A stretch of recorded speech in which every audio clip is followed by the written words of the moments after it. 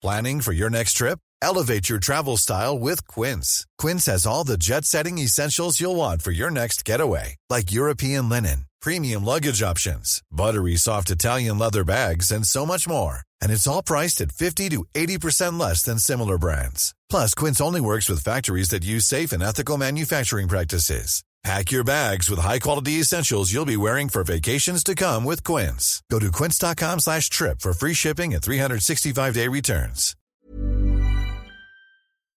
In a sudden flash, it all comes clear. It's a eureka moment, an epiphany. Hi, I'm Marcus Smith, host of the Constant Wonder podcast. The world offers marvel, meaning, and mystery around every single corner. In nature, art, science, culture, history. We talk everything from bees and beetles to obelisks and asteroids. Experience the thrill of transformative encounter. We'll bring more wonder to your day. Listen to Constant Wonder wherever you get your podcasts. Before we kick off the show, if you're a fan of History Hack, please do what you can to support the show. We completely get that not everyone is able or willing to dig into their pockets. Times are hard. But by dropping a like, subscribing on Twitter and YouTube, and importantly, leaving a review wherever you get your podcasts, you can help the programme grow and reach more people. If you're interested in becoming a supporter, go to patreon.com/historyhack, where you'll find perks from secret Facebook groups to early release material. If you just want to leave us a one-off tip, go to ko-fi.com/historyhack. The links are in the description. And whatever form your kind support takes, know that we are massively grateful. Enjoy the show. Hello and welcome to another edition of History Hack. Lockie here, and I have immense imposter syndrome because although we are talking about something that I should have some knowledge about, I do not have any at all. We're in Suffolk. We're close to a brewery that I really, really love. And I know nothing, and I'm here to learn. And helping me is the very lovely and beautiful Charlie. Hello, Charlie. How are you? I'm very good. Thank you for that very kind introduction. That's above and beyond. Well, yeah, you're here to teach me. We're in your period, at least, wheelhouse. Yes. In my geographical area, but as far as period goes, it's you. This is all you. Yeah, this is where I like to hang out. We are in my comfort zone of the 17th century, and we actually have an anniversary coming up. So this is like really very, very pertinent stuff that everyone should know, but nobody knows because we don't mention the Anglo-Dutch wars. We don't like to mention them because, hint, we don't really win them. So this is proper 17th century stuff, and we are joined by a fabulous guest today. We are joined by Maya Wassell-Smith. She is a researcher at the Queen's House, which is arguably the most glamorous part of the Royal Museums in Greenwich. And she's the principal researcher for the Solebay Tapestry Project. And she's going to be telling us all about the legacy of the Battle of Solebay in art and how this is being preserved for future generations. Hello, Maya. Hi, lovely to be here. Thank you for having me. Oh, it's wonderful to have you on. I'm so excited to talk about the tapestry and the campaign that you've been running to restore it. Because when we say we're talking about a tapestry, we're not talking about a little piece of embroidery that somebody's done. This is a big, big thing, right? Yeah, I think it's around 5 meters by 4 meters. So yeah, a real whopper. Oh my goodness. So just for Lockie and for our listeners, I'm just going to give you a brief intro into the Battle of Solebay and what we're actually talking about. So the Battle of Solebay was fought in 1672. So we're coming up to the 400, is it 400 years? That's where I have a moment with my maths. It is 350th, is it? Is it? 350th, yeah. Not 400. But 2022 we're in. That's it. What year are we in? Not where you live your life. But yeah. No, exactly. So we're not in the 17th century. So yeah, 350 years since the Battle of Solebay, and it was fought between the English and the Dutch. But we also had a bit of a silent partner, not so silent partner in the French. So it's the English and French versus the Dutch. And at this point, why are we fighting the Dutch? We're fighting the Dutch because we need to destroy their navy. There's battles going on. Someone is going to be in charge of trade, and we want that to be us. Whoever controls the trade routes gets the money. Whoever's got the money builds the bigger navy. And if we are a very small island here, if we don't have a powerful navy, then we are in big trouble. Same for the Dutch. If they don't have a lot of money and a powerful navy, they are at risk from being attacked on the land from the French. The Spanish already have what's known as the Spanish Netherlands. So both of these countries, having boats and having money is very important. This is why we fight the Dutch, even though it seems that they would perhaps be natural allies for us. So this is real potted, terrible skimming over of the history. But we wanted to talk about the tapestry itself today because it was commissioned at the time of the battle. That's what's really interesting about it. So Maya, what is the Solebay Tapestry and what was the purpose of it? So the tapestry series was commissioned in sometime around 1674, we think. So 2 years after the battle, during a period of relative peace with the Dutch. So, the Third Anglo War has finished and, we're on relatively good terms. It was commissioned by Charles II, James Duke of York, later James II. And they commissioned the Van der Velders, their father and son, marine artists based at the Queen's House, to draw up the designs for the tapestries. And then separately, they commissioned Francis Poyntz, who was the King's chief arras worker, to kind of oversee the weaving of the tapestry series. The commission was originally for 10 tapestries, 5 to depict the Battle of Lowestoft in 1665, and 5 to depict the Battle of Salt Bay. In the end, only 6 were made, and they all show Solebay. We're not quite sure why that happened, but potentially there were some financial implications. And those 6 tapestries are now shared between several museums, of which Royal Museums Greenwich is one. And our tapestry shows really the defining loss of the battle, which is the burning of the Royal James, the flagship of Edward Montagu, first Earl of Sandwich. And it shows, the fire in which he and the majority of his crew died. In terms of purpose, tapestries in the 17th century and indeed the centuries before, were kind of multifunctional. So, obviously they were very beautiful pieces of fantastically expensive luxury art, but also they served a practical function, hanging thick textile on the walls of your palace or castle is a good way to keep out drafts, retain warmth, absorb sound, all of those things. There's also a communicative element. So, you might even say propaganda in what people are choosing to weave into tapestry, but also, the occasions and the locations in which they're displayed.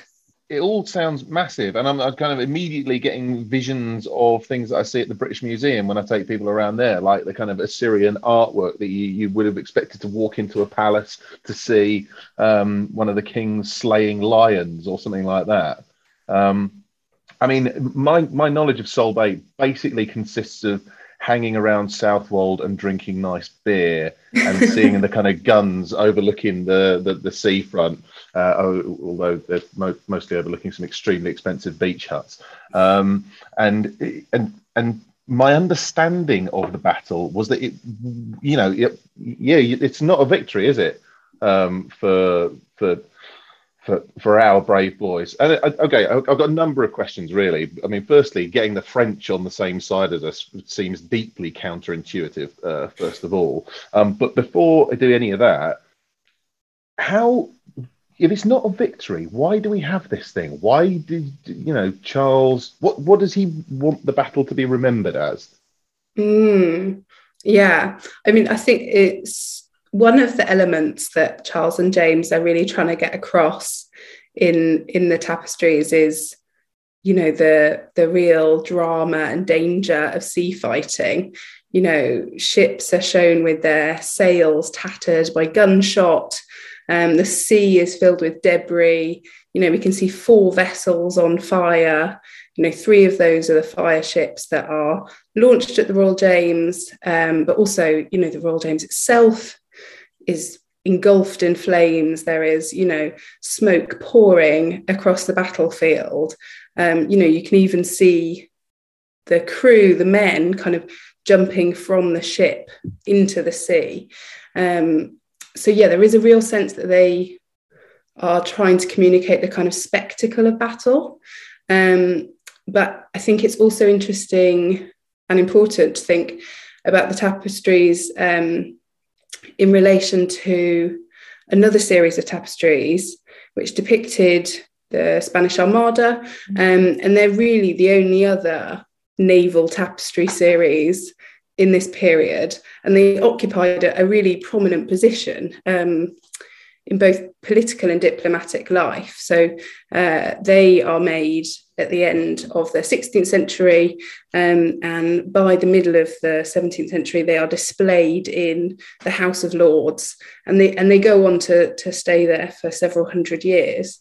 And so perhaps there's a sense that by copying, in some ways, the Armada tapestries, that Charles and James are trying to kind of rewrite Solebay as their own Armada and kind of elevate their marine exploits, you know, to the level of those kind of previous legendary victories.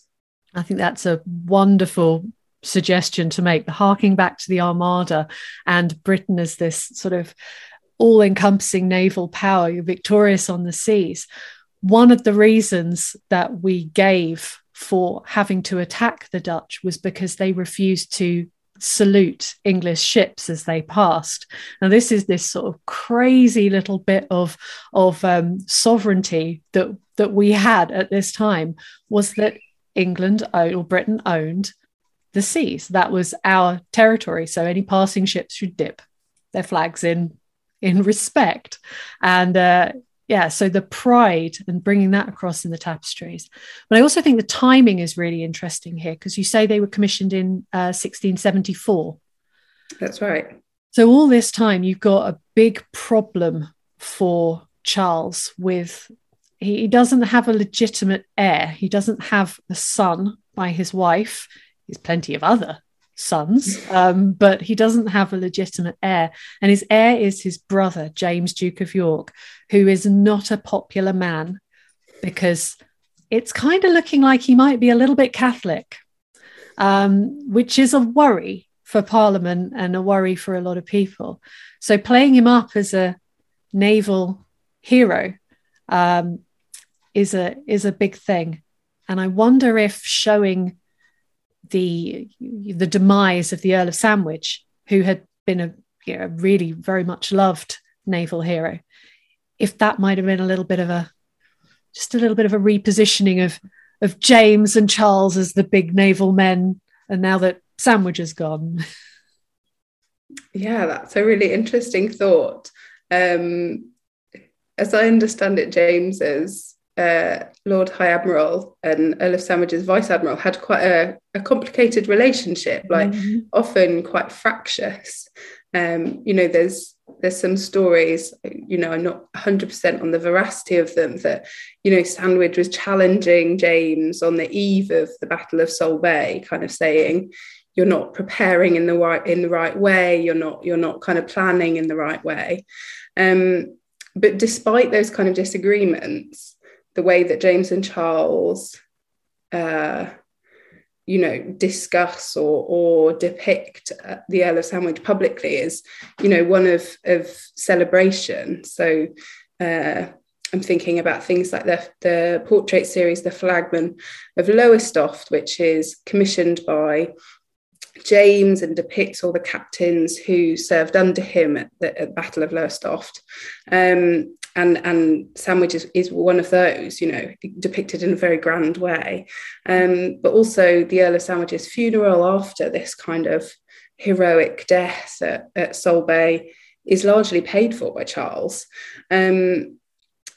So yeah, it's a complex one, but I wonder whether, rather than kind of wrestling naval esteem from the Earl of Sandwich, the commission is potentially more personal for James.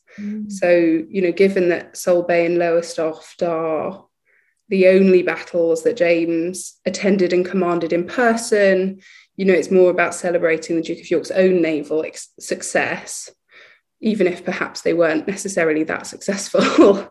But, thinking more generally, I think we can certainly say that maritime art and marine art, including the tapestries, is intentionally used by Charles and James to draw attention to, potentially even exaggerate, their role in making Britain a global maritime power, particularly in the face of kind of rumours of Catholicism and accusations of popery. And it's the way that they fashion themselves into sovereigns of the seas, advertising their naval prowess, but legitimating their kind of role as rulers, really. And they did that in several ways. So, the Van der Veldes are a great example of the sorts of artists that they were paying, pretty generous salaries to paint the British fleet and British naval battles. They also, invested in the architecture of Greenwich in order to create these kind of court spaces which overlooked naval activities on the Thames. They had medals struck, which kind of broadcast their naval victories. They had paintings commissioned, which depicted them kind of almost as sea gods. So, they're certainly using maritime art in that way to kind of rewrite the narrative on themselves.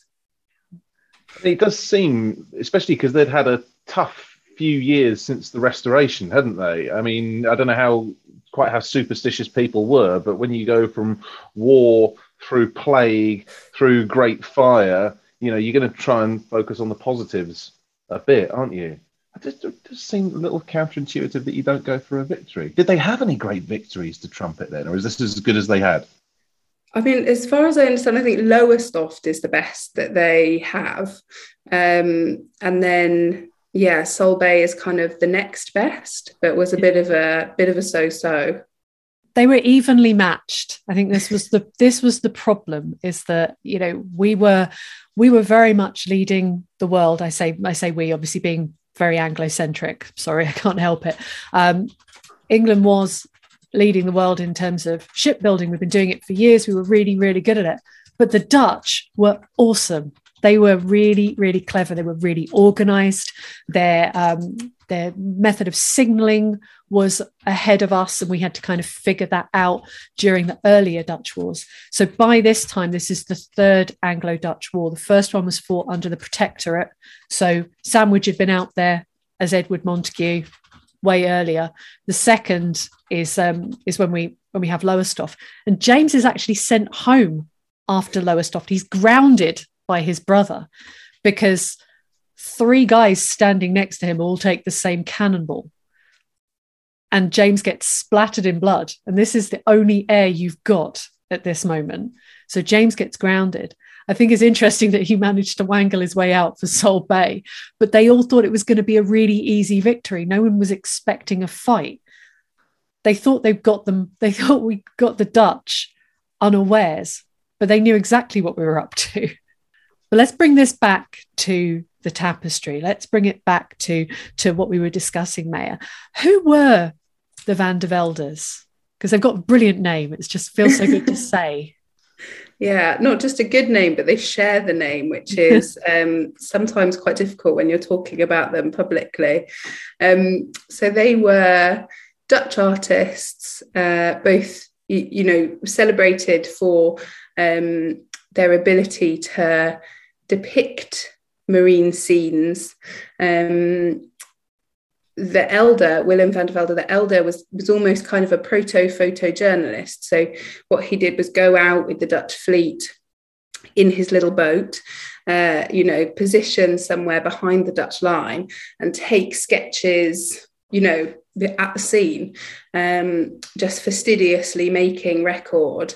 And then he would go home and draw these up, in many different ways, and created this technique, this medium called the pen wash, which he was very much celebrated for. His son, Willem van der Velde the Younger, worked much more with colour, and it's kind of the painting side of the duo. So they are already pretty well celebrated in the Netherlands, but Charles II offers his several artists, or he kind of puts out a call to artists, but that they come over to be kind of employed or given a salary by Charles to draw up their own sketches. So as I say, they took sketches at the scene, and they had this kind of fantastic archive, largely of battles from the Anglo-Dutch wars, but also kind of some other European conflicts. So they had this fantastically rich archive of what happened, on the day right there. So he pays them to kind of draw those up into both pen and wash pictures, but also in paintings. And they create almost a factory, if you like. They are really churning this stuff out, and they're in the Queen's House. They have studios at the front of the house, so the side that kind of looks over the top half of Greenwich Park, and then when they get the commission for the tapestries, we have a kind of tantalizing record which says that they use rooms in the upper part of the house, in the upper floors, to kind of lay out what we call cartoons, so the kind of large scale drawings or paintings made by the artists, which the tapestry weavers can then copy to kind of get the things. So they're really fascinating figures, and also the subjects of an exhibition at Royal Museums Greenwich next year, opening in February, which is the 350th anniversary of when they came and started working in the Queen's House. Quality sleep is essential. That's why the Sleep Number Smart Bed is designed for your ever-evolving sleep needs. Need a bed that's firmer or softer on either side? Helps you sleep at a comfortable temperature? Sleep Number Smart Beds let you individualize your comfort, so you sleep better together. J.D. Power ranks Sleep Number number 1 in customer satisfaction with mattresses purchased in-store. And now, save 50% on the Sleep Number Limited Edition Smart Bed for a limited time. For J.D. Power 2023 award information, visit jdpower.com/awards. Only at a Sleep Number store or sleepnumber.com. A lot can happen in 3 years, like a chatbot may be your new best friend. But what won't change? Needing health insurance. United Healthcare Tri-Term Medical Plans, underwritten by Golden Rule Insurance Company, offer flexible, budget-friendly coverage that lasts nearly 3 years in some states. Learn more at uh1.com. That's just fantastic. I got to see some of these pen drawings at the Queen's House this week. And what struck me about them was how detailed they are. It's not like, if I was in a boat surrounded by a battle trying to draw it with a pen, these are so meticulously detailed, and you can see the men on the ships and in the water, and it's incredible how they've done that under what must have been, quite a lot of pressure. Yeah, I mean, I think one of the things that the sketch record shows, we have a significant collection of Van der Velde sketches. The exact number escapes me, but it's in the kind of definitely in the thousands. Oh. And one of the things that you get from them is that the sketches are reworked so that he is taking detail at the scene. But then once he's back in the studio, he's reworking them with additional detail. He trained as a draftsman, so I think there's also the possibility that he is taking detail from ships when they're in port and then adding that, because the ships at this time have such incredible detail on the stern, these fantastic carvings, these elaborate paintings, and gold everywhere. So yeah, he's taking that detail and adding it in afterwards and kind of continually working these drawings up. In a sudden flash, it all comes clear. It's a eureka moment, an epiphany. Hi, I'm Marcus Smith, host of the Constant Wonder podcast. The world offers marvel, meaning, and mystery around every single corner. In nature, art, science, culture, history, we talk everything from bees and beetles to obelisks and asteroids.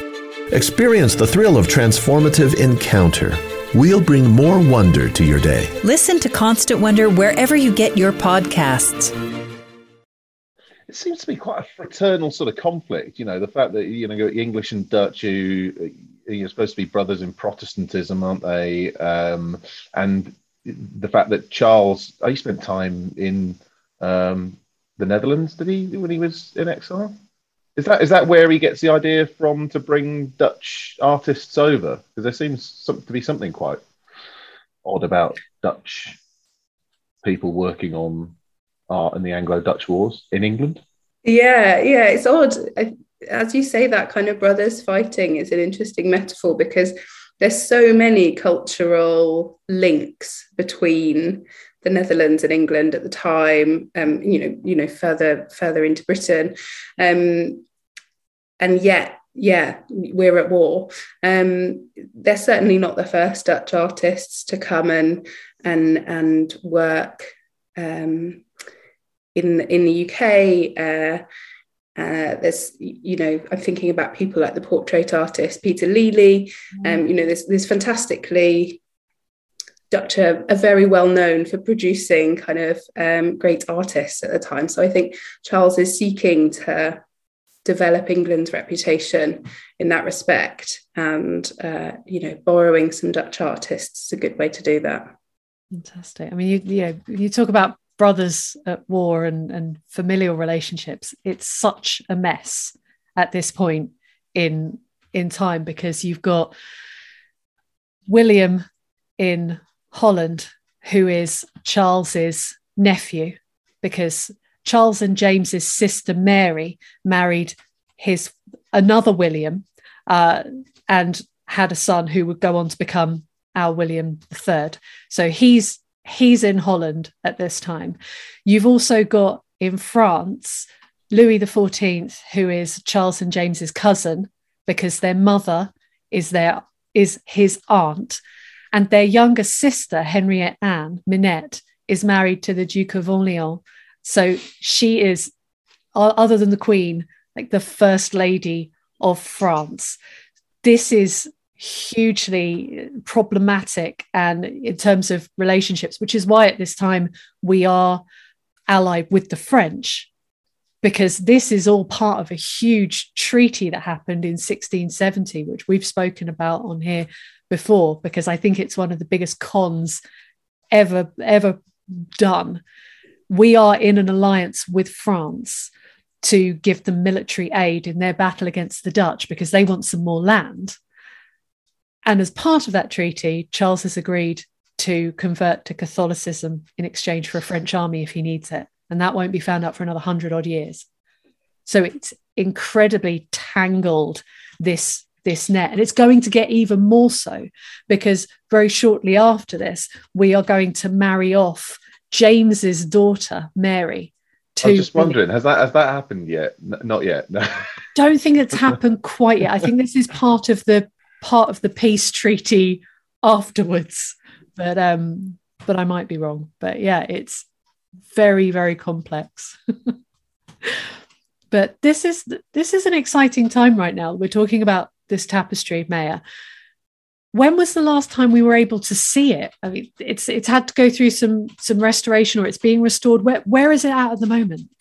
Yeah, so the tapestry hasn't been on display for 22 years, even though it's been in the collection since the 60s. So the reason that it hasn't been on display for such a long time is that, several centuries of hanging and light exposure had significantly weakened and damaged it. So at the moment, we have this kind of team of incredibly skilled textile conservators, strengthening their tapestry, restoring some of the detail in the image, in order for it to go on display next year, as I say, potentially in one of the rooms that it was originally conceived in. And, you know, that work, which is taking about a year, is significantly expensive, as you might imagine. So over the last few months, we have been we've been running a campaign alongside the Art Fund to ask the public for a contribution towards the work of restoring the Solebay tapestry. The campaign ended last 2 weeks ago, I think. And, you know, the generosity has really surpassed our expectations. So how much were you trying to raise? Sorry? How much were you trying to raise?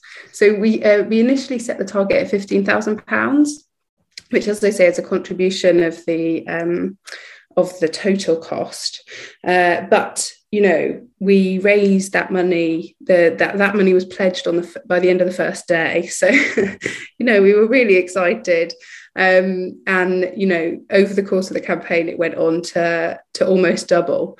So, yeah, we're incredibly grateful, but also really excited to have the tapestry safely, you know, back on display, hopefully for many decades to come. Gosh, what needed to happen to it? I mean, you know, in terms of, I know nothing about the physicality of a tapestry. Does it just need cleaning, or does it need restitching, or can you restitch it? I mean, it's a bit of everything, to be honest. So, yeah, the first thing that happened to it was that it was washed. Well, I think it had a backing on it that had been put on, you know, sometime in the centuries between its production and now. So first of all, it's kind of undoing some of the restoration work that has, you know, been done in the previous centuries with the best intentions, but certainly not with the kind of techniques and materials that we might use today.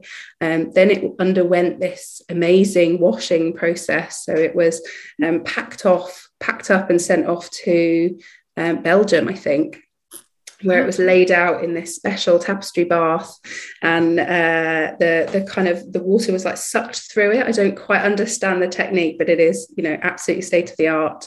Then came back to the conservation studio in Brighton, and then they have started the kind of really laborious and time-intensive process of going through the tapestry section by section, strengthening the wefts, strengthening the warps, which go up and down, so that they kind of hold the structure of the tapestry together, but also where detail has been lost either by damage, so, you know, moths and tapestries are not good friends, or by light. Light is a really significant factor in damaging the tapestries. I mean, the Solebay tapestry is a particularly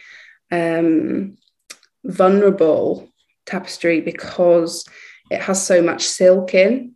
Right. Often tapestries are a mixture of wool and silk in the weft, so that the coloured wool and silk that makes the picture. But because of the kind of expanses of blue and the subtle shades in the sea and the sky, there's lots of silk used, which would have produced this amazing luster when it was first made, but sadly has made it vulnerable. So yeah, it's a really time intensive and labour intensive process. And then at the end of that, they will reback it and kind of support it and strengthen it with an additional linen backing, and then hang it. So yeah, it's an exciting time. It sounds incredibly complex. I wasn't expecting you to take it down to the laundrette in Lewisham or anything like that. But I kind of get the rug doctor out. Yeah, I don't know what the difference between a weft and a warp. I mean, I'm incredibly... So as far as I always forget it myself, but I'm pretty sure that warp goes up and down, and the weft goes from weft to right or left to right. That'd be a way to remember it. Yeah. So in terms of the actual exhibition itself, we're looking at February. What can we expect to see when we get our tickets and come down to the Queen's House? What are we going to see in the exhibition? So the exhibition is really positioning the Van der Veldes as agents in the birth of marine art in Britain. So looking at their networks of patrons that they are selling to, looking at how they are working within a studio. So some of the other works that have been conserved is Willem van der Velde the Younger's Royal Visit to the Fleet, which is, an enormous and amazing, beautiful painting, which our painting conservators have been working tirelessly on. So I think one of the things that we are trying to get across is the working process of this father and son team, how they're moving from battle sketch to painting, as I say, who they're selling to. There's lots of interesting research to be kind of broadcast and shared with the public. Has your research kicked up any more that's kind of tied into this that people might be interested in? Yes, I hope they will be interested in lots of the elements of my research.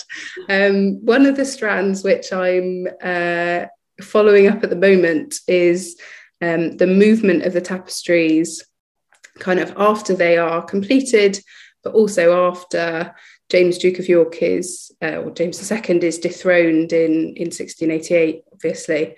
So we know that 3 of the 6 tapestries remain in the royal collection, where they remain today. Go and see them in Hampton Court Palace. But 3 leave the royal collection sometime before 1695. So I'm kind of trying to follow that up. The 3 that did leave resurface in the early 20th century. And by that point, they'd had a coat of arms woven into them of the Walpole family. But it's never been quite clear which member of the Walpole family acquired the tapestries, when that occurred, but also what sort of transaction was it? Were they purchasing directly from the Great Wardrobe, or was it a gift? Those sorts of questions. It does look like the person who acquired them was Horatio Walpole, who was ambassador and diplomat in the early 18th century, and also brother of the more famous Robert Walpole, Britain's first Prime Minister. And one lead that I'm following up at the moment concerns Horace Walpole, who I'm sure you and your listeners are well acquainted with, kind of 18th century aesthete, novelist, creator of Strawberry Hill, self-proclaimed expert on art and antiques.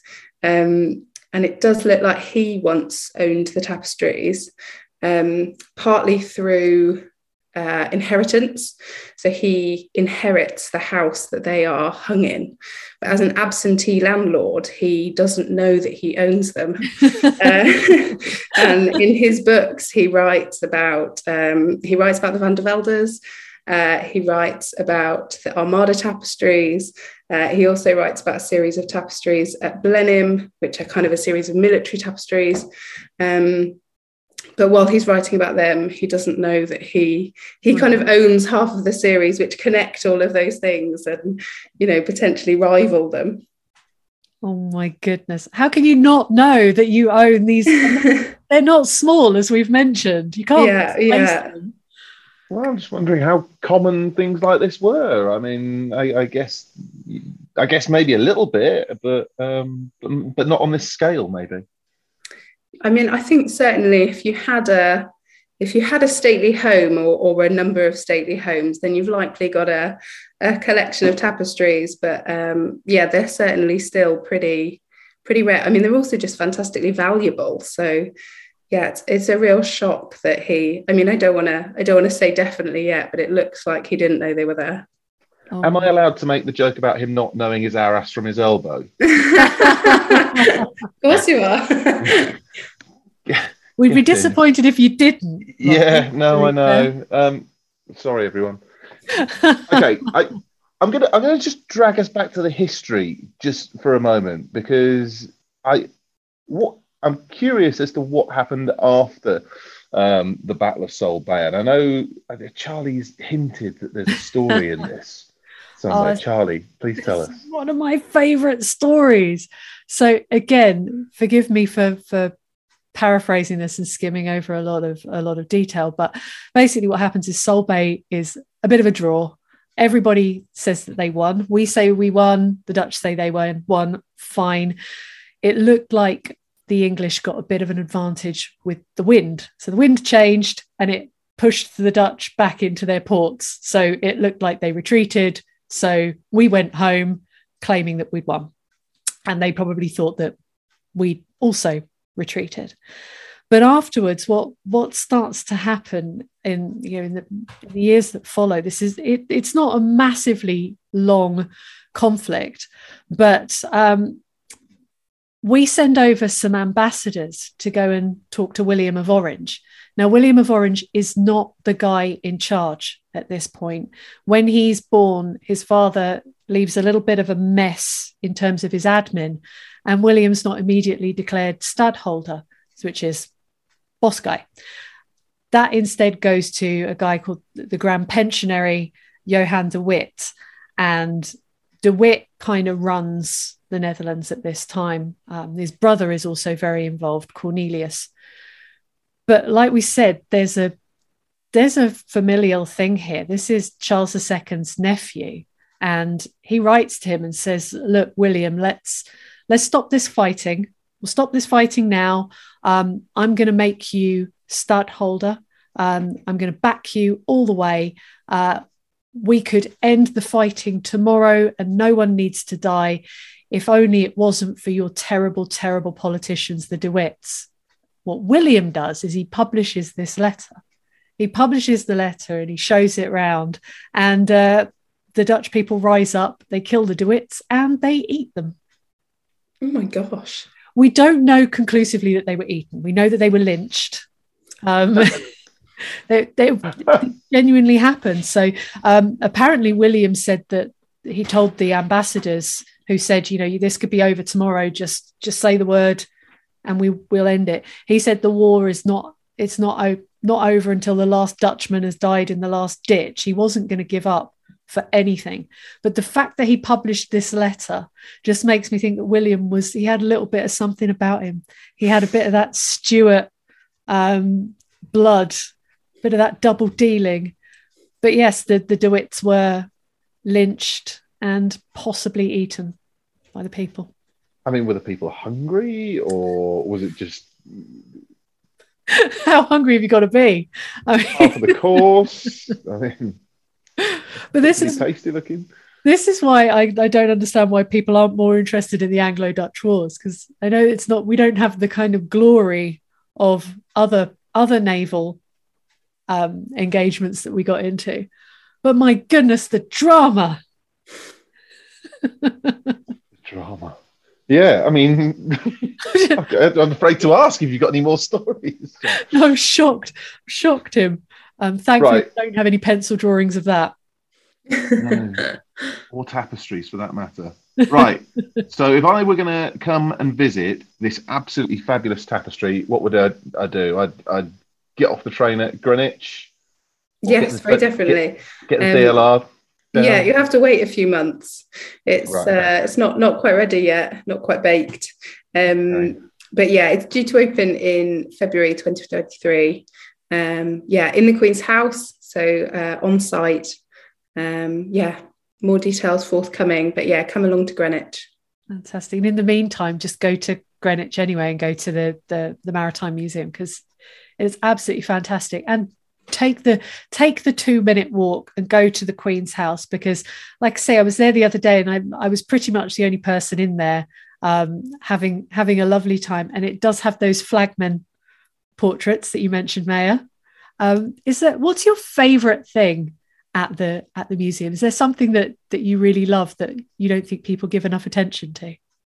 Oh, well, so my other research kind of role is looking at something completely different to the Solebay tapestries. I'm also a researcher of sailor art and sailor craft in the 19th century. So in the Queen's House, we also have some woolwork embroideries made by sailors.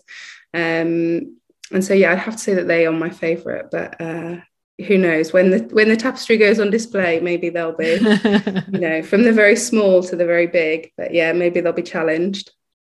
Amazing.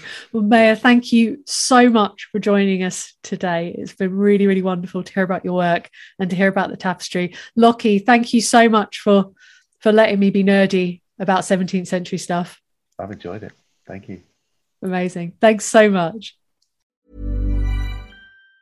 Even on a budget, quality is non-negotiable. That's why Quince is the place to score high-end essentials at 50 to 80% less than similar brands. Get your hands on buttery soft cashmere sweaters from just $60, Italian leather jackets, and so much more. And the best part about Quince, they exclusively partner with factories committed to safe, ethical, and responsible manufacturing. Elevate your style without the elevated price tag with Quince. Go to quince.com/upgrade for free shipping and 365-day returns.